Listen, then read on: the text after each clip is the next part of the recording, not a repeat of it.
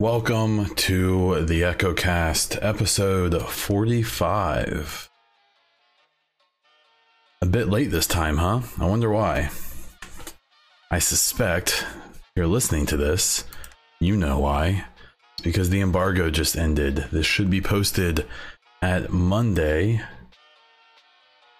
the 4th, at noon Eastern Time, United States, whatever.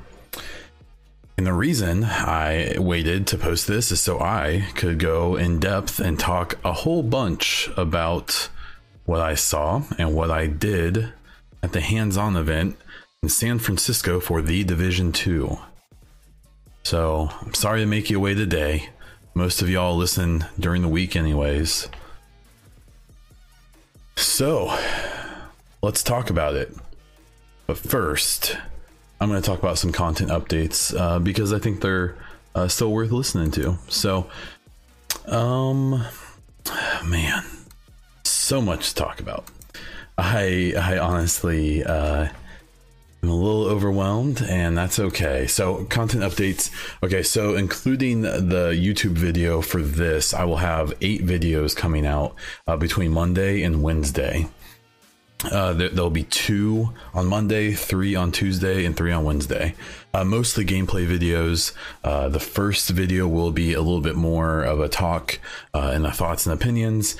A lot of what you're going to hear during this podcast. And then the podcast video that will actually have a bunch of new footage though. So I suggest checking it out just for the footage, if anything. And then we'll start streams on Thursday. Thursday through Sunday, I plan on streaming every day for hopefully at least 4 or 5 hours. And we'll really dig into the Division 2. I'll show you stuff that I've already seen that I want other people to see. We'll do some PvP. We'll knock out some missions. We'll do some open world stuff. And we'll mess around in the Dark Zone a bit and see what that looks like. So, I want to do a thoughts with Bond as well. If you guys know my Words with Bond series on Medium, I've occasionally done ones where I just type up an article, and I may do something along those lines, but we'll see about that.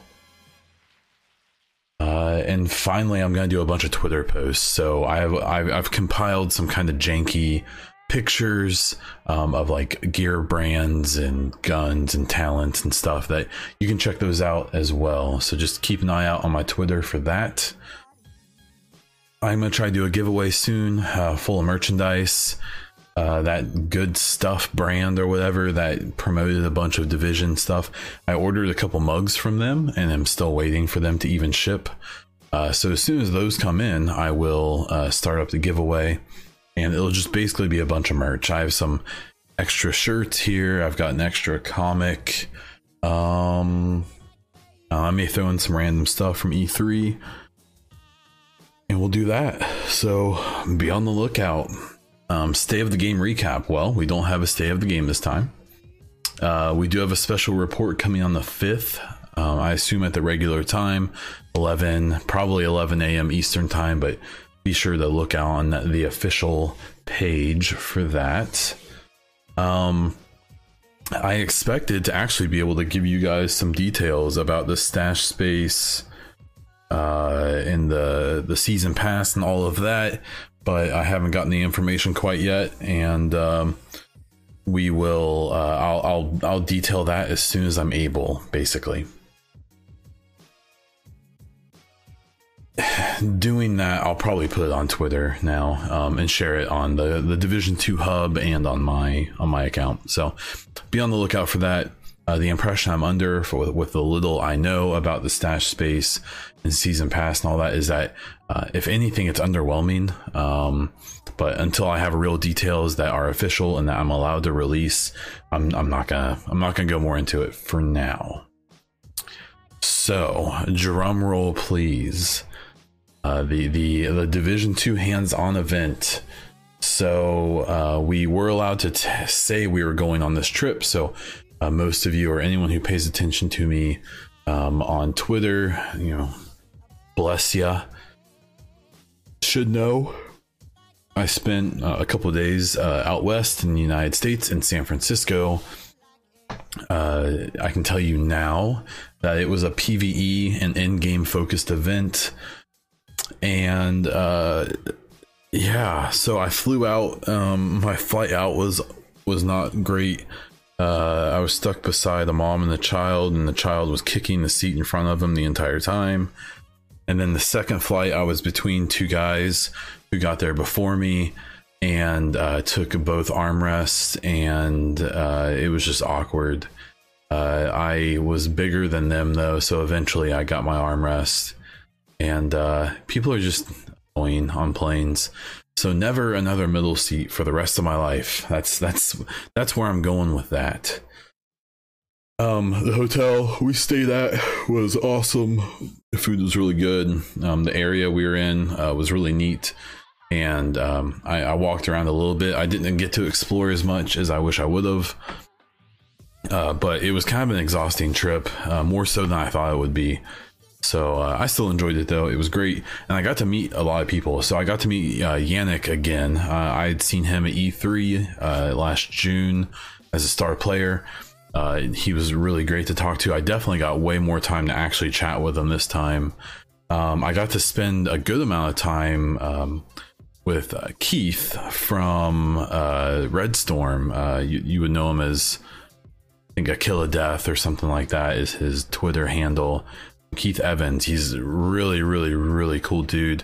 You would recognize him. He's been on, he's typically the one on the State of the Game streams with Terry. I think that Tony Sturzel's been on there before as well, but Keith is typically the one that's on there. So he was great. I got to meet some of the fellow streamers as well. Lieutenant Buzz Lightyear was there. It was awesome to meet him. I'm glad our voices didn't shake San Francisco into the ocean. And KCG, Paris, a bunch of other great people. It was nice to get some people face to face. There were definitely more people, it seems like, at the second day of the event, which I didn't attend, that I actually had met already. So it was actually really cool to get to meet people that I hadn't seen before, put some faces to names, and interact with some people I just wouldn't have normally interacted with. I will say I was completely out of my element and had no idea what I was doing. I actually did an interview with Yannick where I didn't record it correctly, and my recorder actually died. So that's all gone. It was a nice little conversation too, which is a bummer. I tried to record some other things as well so I could more accurately describe some stuff that's coming, and it was a disaster. So hopefully there were some other people there who knew what they were doing better than me, but I'm still happy to talk about what we did and what I saw. So I want to break it into basically what I saw, how the day went, and what I thought about what I saw. I'm gonna be happy to give a couple things I'm a little worried about or concerned about, but it's pretty minimal, and we'll go into it. So the day consisted of a briefing on just the PvE side of the game and the 1 to 30 journey and the things that you can do. Then we got to play for a few hours. We ate lunch. Another briefing on the end game and what that means and what is coming, which I'm honestly not 100% sure how much I can talk about. So if this episode gets edited later on, don't be surprised. And then the day was over. So it went pretty late into the night, and I after I talk about the information, I'll explain kind of what happened. It's kind of funny, but so the first session I got to play and put my hands on, this is the first time I put my hands on the game since the alpha, which I can't talk about, but especially since the demo last year, and just the polish compared to even the demo at E3 was good. A little yawn there. Basically it starts you off, I don't think at actually the beginning of the game, so basically you retake the White House, or not really retake it, you help defend it at the beginning of this. I have a feeling this what we played is essentially going to be the beta. it seemed like all of the exact same things were there. So you do this little run up to the White House, you kill some hyenas, which is one of the new factions, and then you get in, and we weren't allowed to show any footage from inside there, so I'm not going to talk much about it either. The cinematics and stuff we had to be careful with. So but right from the start, gameplay feels good. All the issues that people have with the movement and stuff like that, it's a little different, but it's not Wildlands. I'm just really sick of seeing that. It seems like it's kind of the clickbaity thing to go after at this point, which is fine. It's, maybe people's opinions are really just different, or maybe, everyone has their own prerogative. But you start off with like, I think, a P416 rifle. I forget what maybe a submachine gun. The biggest issue, you can actually see this gameplay on the video that would have posted the same time as this podcast. So if you want to see that a little more concise, less rambly version, you can go there to my YouTube. From there, you get the White House, and then you go out, and there were 2 missions that you could complete during this part of the recording and the hands-on. The Grand Washington Hotel, and I can't remember the other one off the top of my head, but funny enough, I actually had some issues. It didn't appear to be an issue with the game. The Xboxes we were playing on were the dev versions, which in hindsight I found and heard that they aren't the most reliable machines on Earth. That I guess the actual machines, the Xbox One and the One X, are significantly more reliable, just because they're more stable, their final product, where the dev boxes are a little more quirky. But once I got to play, I knocked out one of the story missions. The big thing is the story missions, especially compared to the first game, just feel like they go on and on and on. I would almost compare the story missions I've gotten to play almost to the incursions in Division 1. Maybe not quite as long, but definitely way different than Division 1. And to the point where I did a bunch of side missions as well, which in the Division 1 were kind of throwaway. Rescue civilians, clear out the water stations, down in the subway area or underground. These ones, the side missions in Division 2 genuinely feel like full-fledged missions from the first game. They're relatively challenging. I played most of this part of the gameplay by myself, and they were hard, not impossible, but challenging. You have to think that this is in combination with learning how to use the new skills, which are much more manually controlled now, a lot of them, and they can be very powerful, but they also require some more skill than the kind of click and release skills of Division 1. And the enemies are just tougher. They do more damage. The armor system is very different. I caught myself dying a lot, especially at the beginning of the gameplay session, because I still was in that mentality from Division 1 of face tanking a little bit and being way too aggressive. And I definitely could feel my playstyle change quite a bit through the session. So but it was good. I really like the missions. I don't really want to talk too much about specifics of them. There is video footage, but I know some people want to stay away from any story stuff. But the Grand Washington was really cool.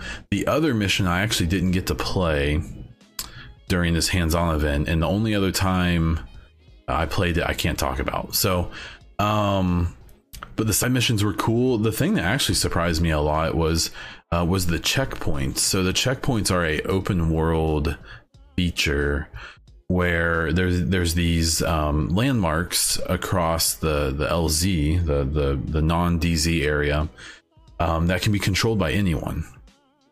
So they can be controlled by civilians who are quote unquote good guys, or they can be controlled by any of the factions. What's interesting about them is that they're so it's kind of a wave based thing. It's kind of like the the DZ checkpoints or landmarks in the northern DZ, where there's multiple waves. I think there were 2 or 3 waves of them that culminates in a boss spawning and some higher level enemies. You kill them, and then some waves spawn of enemies trying to take the checkpoint back and kill you and keep you from capturing it, which again is a few waves and then a boss. And once you kill all of them, you take over the checkpoint. And what's cool about this is that every checkpoint has this like loot room where once you take the checkpoint, you go back to the loot room and there's like 4 or 5 boxes of loot, which is gear, guns, supplies. It was really cool. If you called in civilian help, they take over the checkpoint. And the Fallen Cranes checkpoint, you can find gameplay of it. It'll be posted, I think, on Wednesday. Has like a minigun on top of a van. That's something I noticed in both the Grand Washington Hotel and this checkpoint. And I think the other checkpoint I did too. That there's like that they pretty heavily feature these miniguns that AI or you can even use, and you can mow down enemies pretty effectively with them.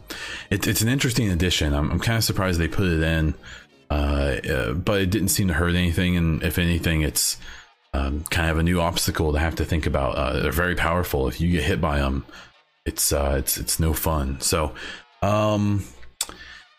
beyond that, just doing some exploring. There's these Shade Tech missions that you can go do. And the Shade Tech is the only use I noticed of it during my time was that it's what you use to unlock the different types of skills.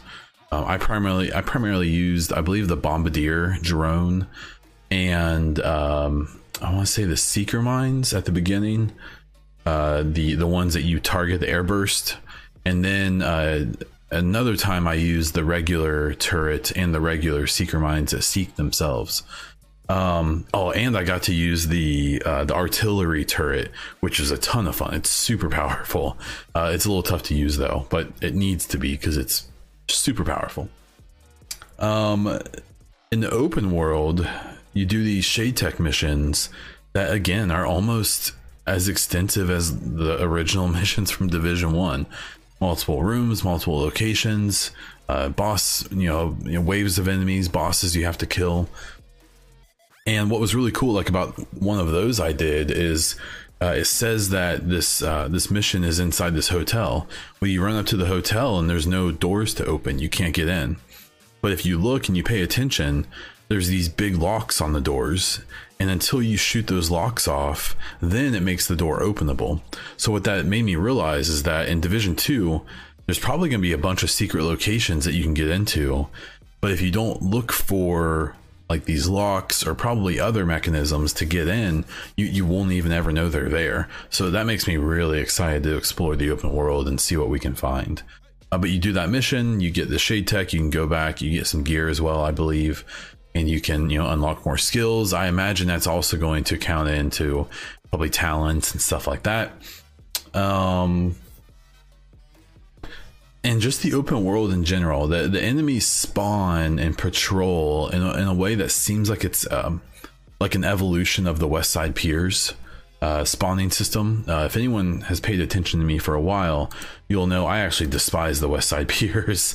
And I don't really care for the way that works. It's not my favorite, but it seems like this system is a lot better.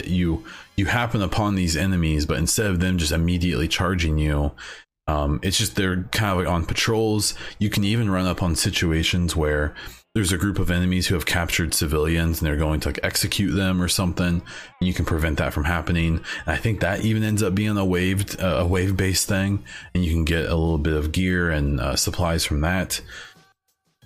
Yeah, I mean, it was cool. That part was fun. It was fairly limited. We were limited to a fairly small part of the map. And I'm glad. One of my biggest worries about doing this event was that I would leave it with like too much information and I would feel like I spoiled the game. But I didn't. So I'm sure there's details I'm missing and I'm forgetting, but I'll kind of move on. So the second play session we had was the end game play section. and all it was a one of the end-game invaded missions. So the invaded missions appear to be the PvE version of the occupied zones for the Dark Zones. And so the invaded missions are regular missions you play during the game, but they have these new enemies in them. And these enemies appear to be that Black Tusk faction that you see at the end of the story trailer, and that we've seen in some of the DZ stuff. And what it appears they are is essentially these invaded missions basically seem like they are the legendary missions of Division 2. So rather than fighting some like super duper true sons the way that we fought like the super LMB in Division 1 in Legendary, these invaded missions literally have a whole new faction. It appears the missions have actually change to essentially a whole new mission as well, because the new faction has a different goal. They're there for a different reason. And the Black Tusk is a bizarre faction. The True Sons, the Outcast, the Hyenas. I assume there's probably more factions we don't know about yet. They're very different from the factions in Division 1, but they appear to be, you know, just kind of regular. You know, they're either soldiers or, you know, these mercenaries or whatever, and they have some technology but not that much. And well, these Black Tusk guys have robot dogs and track tank things that have guns on them and can jam your shade tech up. And when we first loaded into a mission, I was just flabbergasted, to be totally honest. They move, they can be very aggressive, but they kind of cover each other too. It's kind of like, I mean, they definitely do remind me of fighting hunters, and except they like all work together, where the hunters in Division 1, even in the underground, don't really work together. They would kind of just be like 4 tough guys coming at you at once or whatever, where these Black Tusk guys definitely are much more coordinated. One thing I really liked about the whole playtime was, you know, now if there's a purple enemy or a gold enemy and they have armor bars and they're hard to kill, you know, that's represented. So it's not just even those big super heavy guys that have armor bars and have armor you need to break. I noticed there were a bunch of other enemies who had like full helmets where they wouldn't take headshot damage until you blew up their helmet, until you knocked it off or exploded it. And that definitely, you know, I know a big problem with Division 1 was people didn't like that you were shooting at a guy in a hoodie and it took 50 bullets to kill him. Well, the red enemies now with no armor are literally their player models don't have armor. They're just, you know, plainclothes, you know, people or very, very lightly geared. Even the Black Tusk go down relatively fast if they don't have any armor. And then the enemies that do have armor, you know, it's represented. You can see it. So while it's definitely still not a realistic time to kill game, it's much lower. And when it's not really low, there's like a visual representation of why. The invaded missions we did, one of them I think is the one that we're going to get to play with in the beta. They're cool. The locations are really neat. I think we're doing the Air and Space Museum in the beta, and it's got some just set pieces that just like blow your mind. It's so cool. So I'm really excited for people to get to touch those. And that's kind of all I kind of want to say about that. The next thing I'll kind of talk about, and probably the last big thing here, is I went back in my footage, and you can see some of these pictures probably on Twitter. I'll post them. But I basically went and I took screenshots and cut up, you know, like some of the gear I found, the talents that were on that gear. So like the brand sets I found, and this came from a tweet from Frederick Dylander as well, is that the brand sets, a lot of them appear early in the game, but some of them are only high end. So there's So the brand sets I found so far are the China Light Industries, which appears to be a shotgun brand.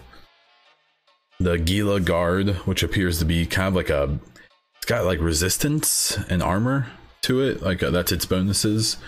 The Wyvern Wear is a headshot brand, it seems. The Sokolov Concern is an SMG brand. The Badger Tough is a health on kill and damage to elites. Murakami Industries is specifically has a Firefly skill power, which is one of the new skills.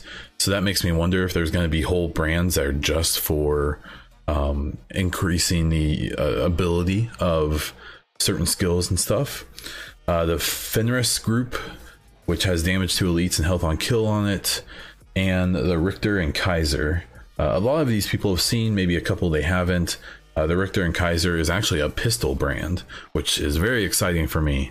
But then there was a brand I found that was the Alps Summit Armament, but I only saw it at endgame in the high end, and I actually didn't capture what its bonuses even were. So assuming these are maybe like half of the brands, I suspect it's not all of them. And the top bonus for these brands is 3. So especially early in the game, like I could see myself have like a Wyvern Wear, which if you have 3 pieces of that, you get crit hit damage, headshot damage, and critical hit chance, and combine it with maybe the Badger Tough and get damage to elites, health on kill, and crit hit chance. So just between, if you have those 6 pieces, you're looking at 20% extra crit hit chance. You're getting 15% health on kill. You've got 5% damage to elites. You got headshot damage. So a lot of those concerns that I've had and that people have had about whether or not there's going to be any customization and builds and stuff like that, I think that even in early game, there'll be a lot more than people are expecting. And then I'm curious to see what these high-end only gear brands are going to be like. Maybe they'll have more bonuses. Maybe they'll just have more powerful stuff, or maybe just different stuff than what we have earlier in the game. So on top of the gear brands, I also found a bunch of gun talents. The big thing about these, and even the gear brands I just talked about, none of this stuff is final. Don't be surprised if these things change or are removed or whatever. But what I really found, and I actually don't even understand very well, and I forgot about this until we were playing, is that, you know, we don't have firearms, stamina, and electronics anymore to unlock talents. Now it bases off of other stuff. So there was one. So this preservation talent for a gun. If you kill an enemy, it repairs your armor 10% over 5 seconds. And I can't see the rest of this talent, but it says something about headshot kills that probably give you more healing of your armor. But in order for this talent to even work, you have to have 5 armor replacements. So your med kits, you have to have not used any of your med kits. So if you have 5 med kits available, or now they're the armor plates, this works. But if you use one, you only have 4. Now this doesn't work anymore. Actually, now that I look at it, no, it says 2 or more. So you have to have 2 or more of the armor plates. So if you're down to 2 armor plates and you need to replace one and get your shield back, or your armor back, you have to make a decision now. Like, you have to know your build. You may have to, man, like if I just kill this enemy, I'll get armor. I don't have to use this kit. If I do a headshot, I'll get even more. There's a few, I assume these were lower level guns that had, there was one that was like a Sadist that does more damage to bleed enemies, Ignited that did more damage to burning enemies. I have one that's a Vindictive here. Killing an enemy with a status effect applies something, I don't know what the rest of the talent said, to all of your group members and yourself. There's one here called Spike. This is 3 or more, and it looks like a battery, but I'm not aware. I don't know if this is like stuff that you collect in the open world or what. But it gives headshot kills grant 25% more skill damage for 10 seconds, which is a pretty substantial amount. There's one here that if you get 3 consecutive body shots, it refills the magazine and grants 35% weapon something. And if that's weapon damage, that's a significant talent. That's very strong. And then there's just a bunch more. There's just killer one that grants more crit hit chance if you kill someone with a crit hit. Bread basket, if you land body shots, it adds a stack bonus of 5% to headshot damage. I assume up to a certain point. It's just cool. I like that. I don't see any repeats of talents from Division 1, even if some of them are maybe a little bit similar. And then we had gear talents as well. I didn't find too many of these. These were mostly the base ones. I only found one high-end talent. The base gear, the green gear and the white gear, I don't think have any of these. The superior talents I found were fairly simple, and like the one high-end talent was called 2 Order, and it says grenades can now be cooked by holding the fire button, making them explode earlier. So kind of like our knee pads from the Division 1 that give you a really short explosive time on grenades. Well, now there's these there's a talent specifically that you can cook it yourself, and I like that. Like if a bunch of the talents are in that vein, I think they'll be really cool. Some of the superior level talents I found were like hazard protection, which I imagine will have more to do once we actually get to play the game. There's hardened, it just gives you more armor in general. You got damage to elite talents, more explosive damage talents, more skill power talents. They're all fairly similar, and these ones, at least in this state, did not have any requirements. So you just had to have the gear. You didn't have to have any, so many med kits or so much like skill power or anything like that to unlock them. Other than that, there were a bunch of new guns I saw. I got to use the F2000 quite a bit, which some people spotted in a trailer. I got to use the SPAS 12, which was really cool. That was a lot of fun to use. I'm trying to think what other guns were new. The M16A2 is a burst fire weapon. It's in the rifle category. I don't know if there's going to be any more burst weapons or not. It felt okay. It hit pretty heavy.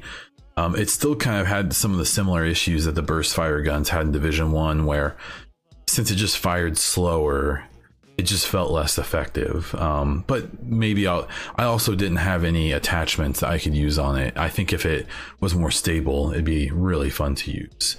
We had some old favorites like the M44, M249, MK16 is actually a gun I really liked in Division 1 and feels very different in this game, but not in a bad way. It felt good. Actually, my favorite gun to use might have been the RPK-74. The guns just sound so good. They have such a, if you've really shot guns, then you'll be very happy. The guns just sound so good, man. Let's see, what else do we have here? We had MP7s, we had the Super 90. I did get to mess with some of the specialist grenades in the endgame section. They were like fire grenades and stuff like that. They were pretty powerful. The concussion grenades that you get from the beginning of the game, I thought they were going to be like stun grenades. That's what concussion says to my brain. But they're just frag grenades. So if you were worried about not having those, they're still there. They call them concussion grenades now, and they're pretty powerful. It seemed like they scaled pretty well as we were playing. Some of my favorite guns I got to use the Vector again, and it just sounds so cool. In the Vector in Division 1 had a very low RPM. The real one I believe is 1100 or more, and the Vector in Division 2 is 1100 RPM, and it just sounds amazing, and it empties its magazine in seconds. One thing I noticed about the attachments, I'm not sure if this is final or not, but I can't remember if it was the MK16. I think it was. The MK16 had a extended magazine that gave 30 extra rounds, which I believe brought it to 60 rounds. So I'm kind of not a huge fan of that, because I like the idea that guns are just going to be more powerful and harder to use in Division 2, and that the days of having 60 round magazines were gone. I believe the magazine that is actually shown in the model that you use, I think it really is either a 60 or a 50 round magazine in real life. So I guess that's kind of a thing, but I'd still prefer that the ARs be limited to about 40 rounds and things like that. Some of the guns I didn't get to use, but I know are out there. I think like the Bison or the PP19, the P90. I didn't see anyone drop. I didn't see it go anywhere. The M1A is actually in two different categories. There's an M1A that's considered a rifle, and there's some M1As that I believe are considered marksman rifles. So I suspect the big difference there is going to be the talents that are able to drop on them.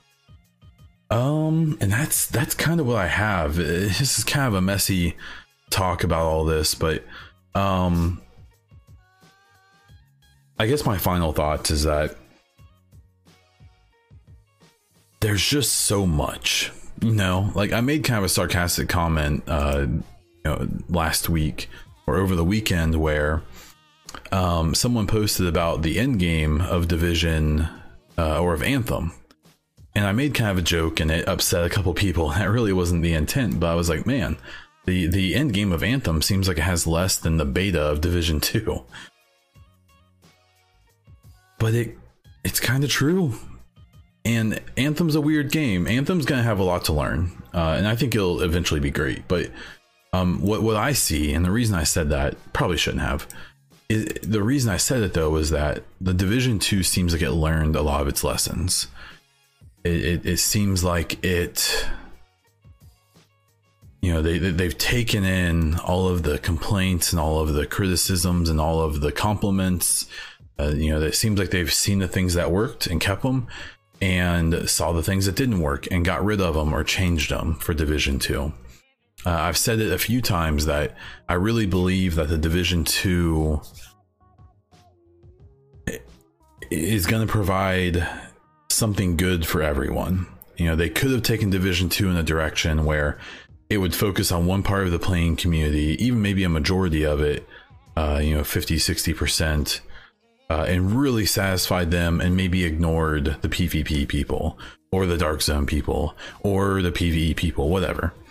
But instead, what it seems like they did is they spread the love, and instead of a small part of the community being really happy, it seems like they've done their best, or at least they're attempting to make the whole community, for the most part. You can't make everyone happy, but it really seems like they've thrown a bone to everyone. If you want DZ, here's 3 DZs. Here's one that is completely ruleless. The other 2 still have better systems than Division 1. If you want straight PvP and you don't want to mess with the Dark Zone, you like Call of Duty, well, here's Skirmish, here's Domination. Go nuts. And I bet there's more coming later. If you like missions, well, here's some long, awesome story missions. Here's some side missions that are fun too. Oh, and by the way, here's some Shade Tech missions that are really fun too, and they're on the side almost.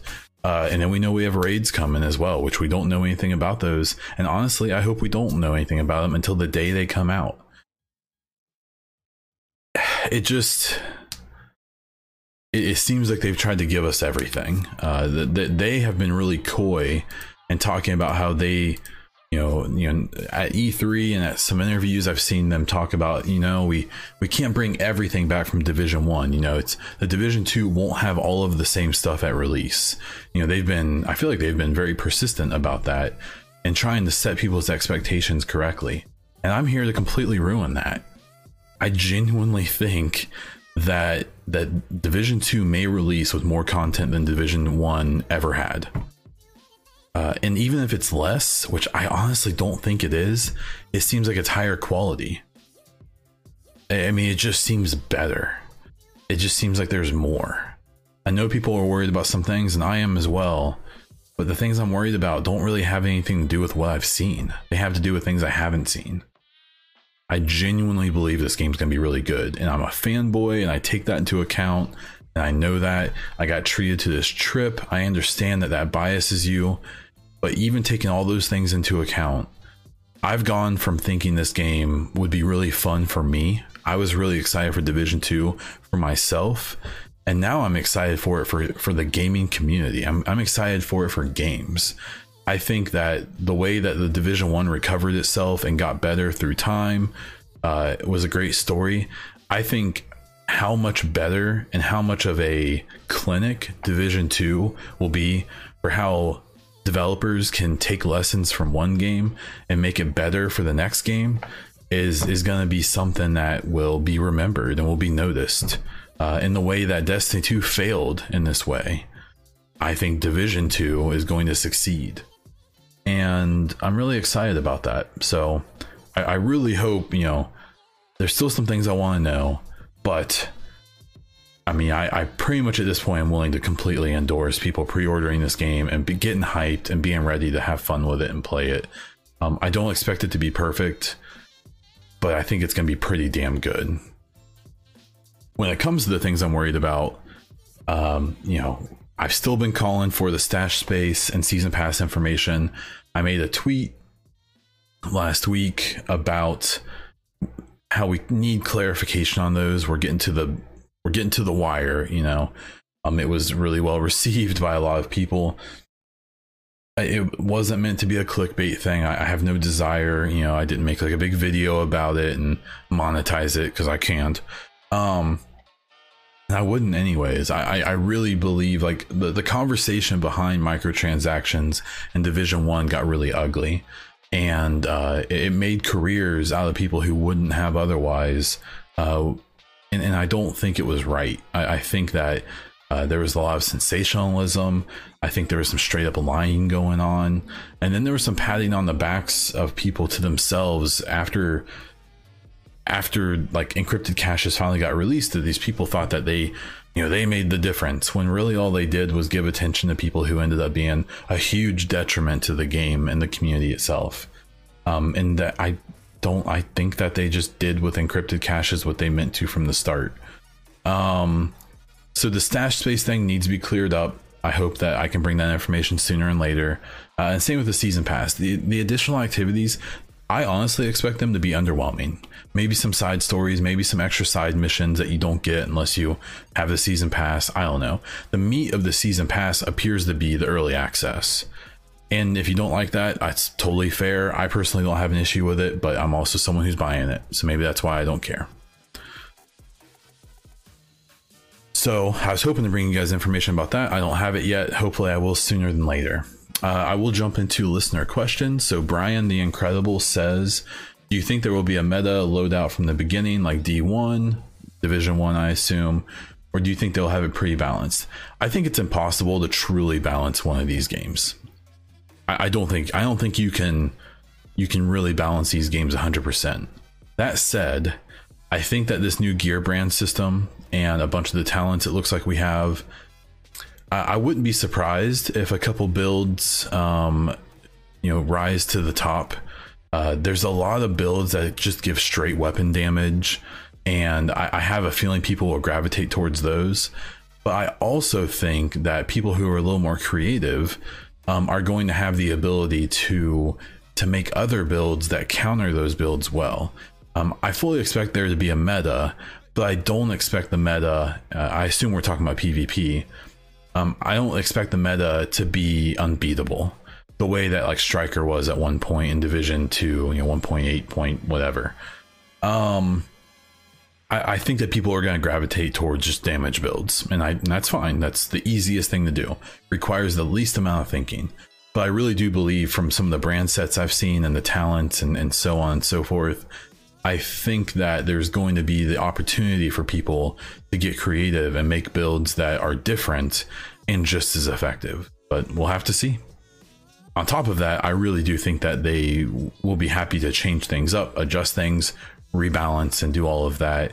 And the biggest thing is, I just hope that there's a huge priority on that. In Division 1, I don't think we ever got a new talent on high-end gear, despite the fact that 95% of the talents and high-end gear are completely useless. That's something that kind of is what it is with Division 1. Absolutely cannot be a thing in Division 2. And then Nitro just kind of gave a general statement, and basically it just led me to believe that I should just kind of talk about my attitude towards microtransactions. And it's really not complicated, and it's probably not gonna, it's not gonna satisfy the people who got really outraged about them. As long as it's not pay to win, I don't care. Is my basic statement. So that gets complicated though. So some people think that the early access is a type of pay to win. I don't think it is. I just don't. Not worried about it. I think a few people are going to get a couple days ahead, but once everyone hits 30, it won't matter. And then especially once new stuff comes out, everyone's going to be there anyways. It even sounds like with the early access, there may be some things in place that keeps the people from getting too far ahead, but we'll have to see. In Division 1, they did that with gear score increases. I'm cool if they keep doing that, but I'm not sure if they will or not. But basically, as long as I can't log on to Division 2 the day it comes out and pay $20 for a gun that is twice as powerful as anything you can loot, then I'm cool. I don't care about cosmetics. The one thing that does irk me a bit is loot boxes, only because I'm willing to spend money on what I want. And I don't love the idea of the loot boxes. And really, and I guess maybe I am a shill in this way, but the reason I don't like the loot boxes is honestly because it's easy pickings for sensational YouTubers. It's just an easy way for, Jim Sterling and every other theater, person who may or may not really care about the issue, but knows that they can make significant money off of making a huge deal out of it. And I really just don't want them to give easy clickbait to people who are going to lap it up. Do I expect people like that to make sensational videos about Division 2 no matter what they do? Absolutely. They already have. But I just think that it's dumb. Just give me a clothing set for $5 the way they did in Division 1 when it first came out. The Marine set I bought the day the game came out, and I still use it. I love those, the aesthetics of those. So with microtransactions, I just don't get all worked up the way a lot of people do. This game is meant for people 18 and up. If kids are playing it and they're getting their parents' credit cards, in my opinion, that's a whole different issue. That's not completely on Ubisoft. That's not completely on Massive, in my opinion. That's a whole system problem, and maybe they can do stuff to make it better. But to me, that's like making, like a car company make it, have to focus on making sure kids can't turn on the cars and do something. Like, they shouldn't be there anyways. And so there's more to it than that. I like to think that adults should be allowed to spend their money however they please. Because the big thing that people focused on with microtransactions in Division 1 and other games was that it was turning children into gambling addicts, and it was giving adults with gambling addiction, a way to waste their money. And as someone who is the son of a gambling addict, taking those out of that issue of children and gambling addicts shouldn't even need to be the main issue with loot boxes. A part of it, sure, why not? But the way that people made those two issues the headline, to me, felt very clickbaity, very sensational, because all you should have to say is paying money for random items is dumb. Now, underneath that, under the umbrella of that problem, is the potential for children to use them and get a dopamine hit out of it, and to abuse their parents' credit cards or whatever, or a gambling addict to fulfill their need through this. But I don't think those are the main issues. I think the main issue is paying money for something you don't know about, and I don't like that.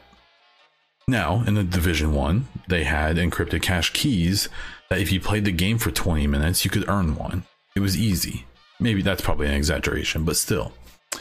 So basically, as long as it's not pay to win, I don't really care. I would just prefer if I could just pay for the stuff I wanted. I'd prefer no loot boxes, but if they are going to do them, there at least needs to be a free way to get them. So there's that. Bond's outlook on microtransactions is what it is. That's what I have this week. I'm really excited for the beta. By the time I do the next podcast, we'll be face deep in it, and I can't wait to talk about it. Can't wait to talk about my impressions, and we'll go from there. So if you like the podcast, please follow on whatever platform you're listening to it. If you're on iTunes, I would really, really, really appreciate a rating and a review. If you listen on YouTube and you want to see more, please subscribe to the channel, like the video, and comment below with your thoughts. Do you think I'm an idiot with what I said about something? Do you agree with me? Do you have a different stance? I'd love to hear about it. You can find me on Twitch, where I stream multiple times a week, and on Twitter as Bond Diesel. You can find links to those pages as well as a whole bunch of other stuff in the description or somewhere in whatever platform you're on. That's what I have this week. So until next time.